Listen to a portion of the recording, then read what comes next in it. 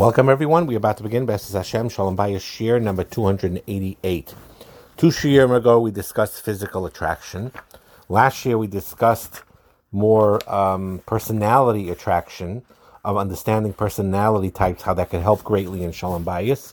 We're going to go further with other types of attraction today. But just to point out one more thing about personality attraction and the differences in personality. Mentioned in the last year that B'li Neder, I hope to give shiurim B'ezras Hashem in depth on the MBTI system and on the Enneagram system for the purpose of helping specifically interactions between Adam l'Chaveiroi in general, but in Shalom Bayis between husband and wife in particular, and in particular also between mothers and fathers and their children and family, family connections and things like that.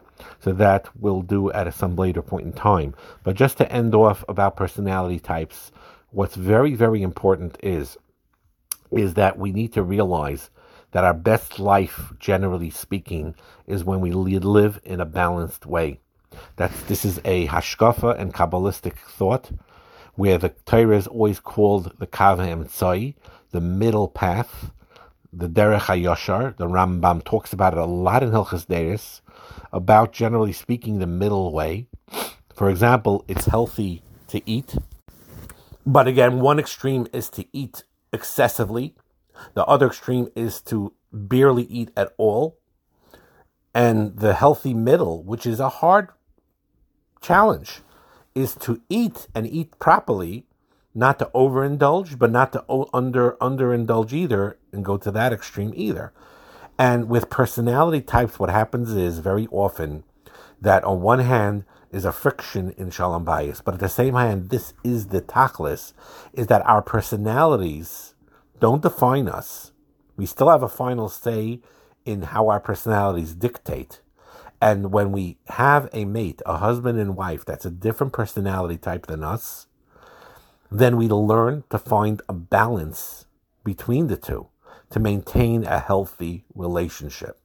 So as a mashal of what we explained yesterday, is that let's say one of them is extremely introverted and the other one is extremely extroverted, then the part of the Hashem's cause of pairing the two up is to teach the introvert, the one that's a loner, so to speak, to learn how to adapt and to have a healthier balance. They'll always be an introvert, and that's perfectly okay.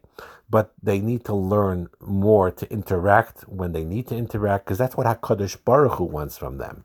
Sometimes Hashem sends a spouse that's an extrovert to teach them that. But really, it's HaKadosh Baruch Hu talking to you. You're an introvert. I made you that way. You're precious the way you are.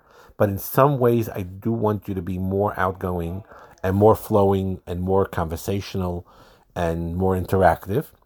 And then the extrovert, married to an introvert, to a loner, also Hashem is telling him, you could like parties, or you could like even going for Dvar Mitzvahs, going to all these Malkas and everything and talk and this.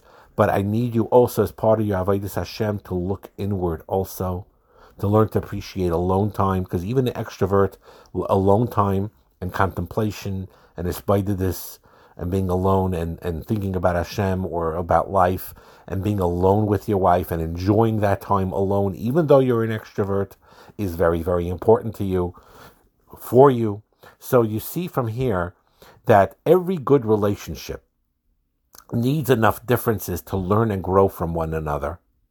There are enough similarities to connect the two of you to understand each other. And then there's enough differences where Hashem is saying in the most positive way, use the most positive aspects of that personality to balance yourself. So that's personality attraction. Now we're going to talk about mental and emotional attraction.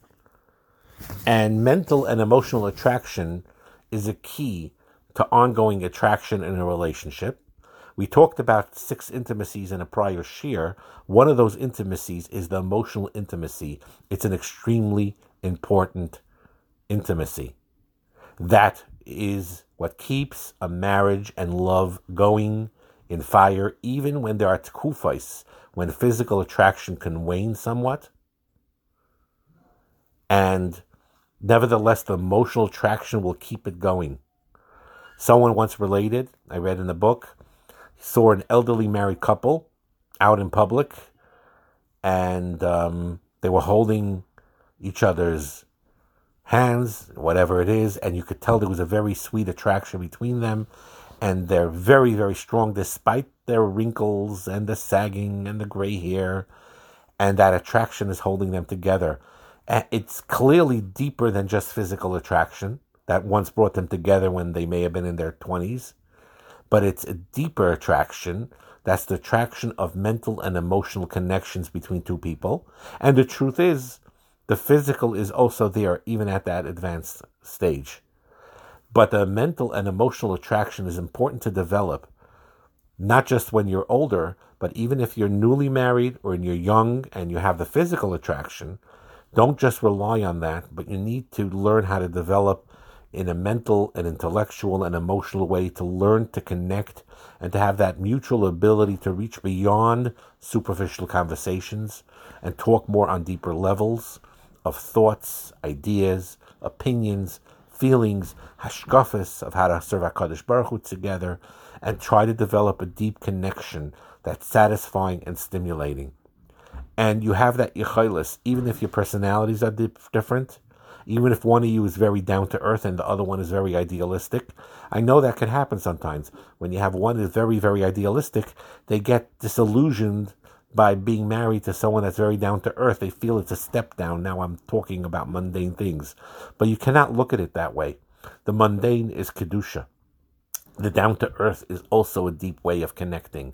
Hashem made the Torah in multifaceted dimension. You have mitzvahs that are very, very practical and down-to-earth. And then there is the deeper inner meanings behind the mitzvahs. And Hashem wants both. But it's not to be negated when you have the physical action of the down-to-earth. That's what HaKadosh Baruch Hu really wants. So that is what mental and emotional attraction is. Then there's another attraction called a spiritual attraction, a ruchniistic attraction, a soul attraction, where they learn about each other's tchunas hanefesh and how they want to connect to HaKadosh Baruch Hu. Every soul, it may be covered up with layers of whatever, of complexes and things, but they're external. But every soul is a chelik elikami mal mamosh. Every soul is connected deeply to HaKadosh Baruch Hu. Every soul is Kodesh Kadoshim. So when you look at your husband and you look at your wife and you say, that's just a regular person, a regular flawed person, what you fail to realize is that before you stands in that body is a neshama that was tachas kisei hakavod. That's there la'olam va'ed. That's a chelik of HaKadosh Baruch Hu. That never dies. That lives la'olam va'ed. And that is connected completely to HaKadosh Baruch Hu. When you connect when you see your wife in that vein, or you see your husband from that perspective, it changes things completely. And it's very, very important to develop that type of mahalach. Going back a minute to the dating issue, what's very important for people who are dating, that they may have a strong physical attraction, but that cannot blind them from thinking and realizing, hey, wait a minute, I feel the chemistry very, very strong, but is there at least a possibility for an emotional connection, a mental connection, a spiritual attraction, a combining of goals? And you can't be blinded by the physical beauty at all. And the other way around also is true. You could have someone that you bond by dating in a spiritual way, in a deep way. And again, like I said, you don't have to feel a physical attraction, but after 3 or 4 dates, you have to at least see yourself, whether you're the boy or the girl, that I could see myself being a wife or a husband to this person on a physical level too. So we don't undermine any aspect of it. They're both very, very important. Now, people also make a mistake and think that these attractions, quote unquote, come automatically. Either it's there or it's not. Big, big mistake. People think that either I'm physically attracted to this person or I'm not. Either I have an emotional connection automatically or I'm not, or intellectual connection, or spiritual connection. But it is not true. Very often it needs to be cultivated. So like I said, even during dating, You like more or less the way the person looks, but you don't feel the sparks yet or the physical attraction. But what happens is, if you go out 3, 4, 5 times and there's a friendly connection, that develops the personal attraction to the point where you actually see, I could marry this person and be attracted to this person in a very real way. But it takes the work of the interaction. And the same thing goes in marriage itself. The pattern of growth is always a constant growing of give and take. And this is the way you do, for example, with plants, right? When you have plants at home, let's say you have plants, they don't need much. Some sunshine, some oxygen, some water. But if you don't know what you're doing, you could kill your plants. So, you have to know how to nurture it. You have to know how to cause it to thrive. And the idea of it also, what's interesting in relationships, is just like by depriving it, it could die. By overindulging it, it could also die, right? You need sunlight for plants to grow. Too little sunlight, though, obviously will cause the plant to die. Too much sunlight would scorch it, and nothing will grow either. Same thing with oxygen, same thing with water. Obviously, you don't give it enough water, and there's no other source or rain or whatever it is, it will die, for sure. You over-drown it, you'll kill the roots, and everything will rot too. It'll also die. So part of a relationship, and part of developing a healthy attraction, is a give and take between the two that helps them grow.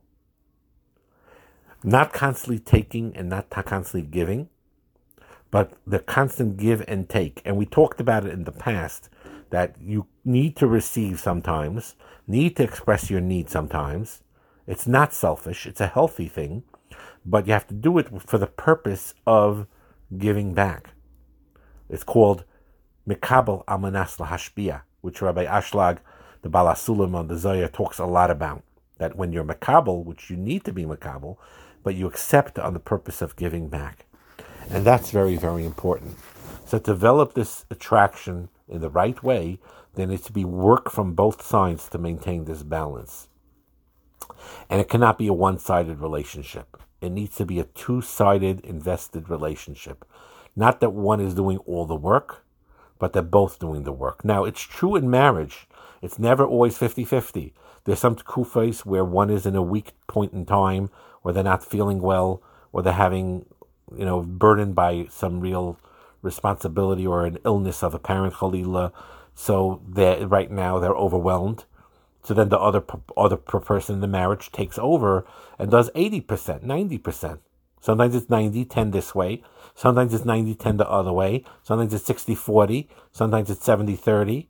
Sometimes it is close to 50-50. But the bottom line is, though, the key behind it is it's never one-sided. Each one does their best to do whatever they can do for the other and to give to the other and to receive in a healthy way to the other. And that's very, very important. Part of it you have to be careful is if the husband or the wife has this beautiful talent and ability and they're Isaac B'tzarchi Tzibur or doing a chesed or runs a chesed organization, they know they have to work on a healthy balance, not to neglect their own husband or wife, not to neglect their own children. So the bottom line is that every relationship needs a balance, and giving too much could be just as unhealthy as taking too much. And one-way relationships, no matter who it is, the husband or wife, it's not going to work. Usually, if you have a one-sided relationship, one person gives too much, the other one giving too much and expecting too little, and the other person makes excuses, and it's just not healthy. And when you say you love a certain person, doesn't mean you enable an unhealthy relationship. You get the help you need if you can't do it on your own, with counseling or whatever it is, and learn the healthy balance between give and take in the healthy way. And if you work on each other with this, the pattern of dysfunction could disappear, could go away. Sometimes outside help is needed. Sometimes a couple could work through it on their own. And you cannot make an excuse and say that, okay, we're just dysfunctional. You're not be'etzem dysfunctional. You created a dysfunctional environment, perhaps, or you're in one right now, but you could create and change dysfunction to functionality. And that's a very important thing to know. So to summarize what we talked about, we started talking about personality types like last time. Then we talked about mental and emotional attraction. We talked about spiritual attraction. We talked about how all aspects are important. And we started talking about also the pattern of growth is a healthy give and take between a couple. Hatzlacha and bracha.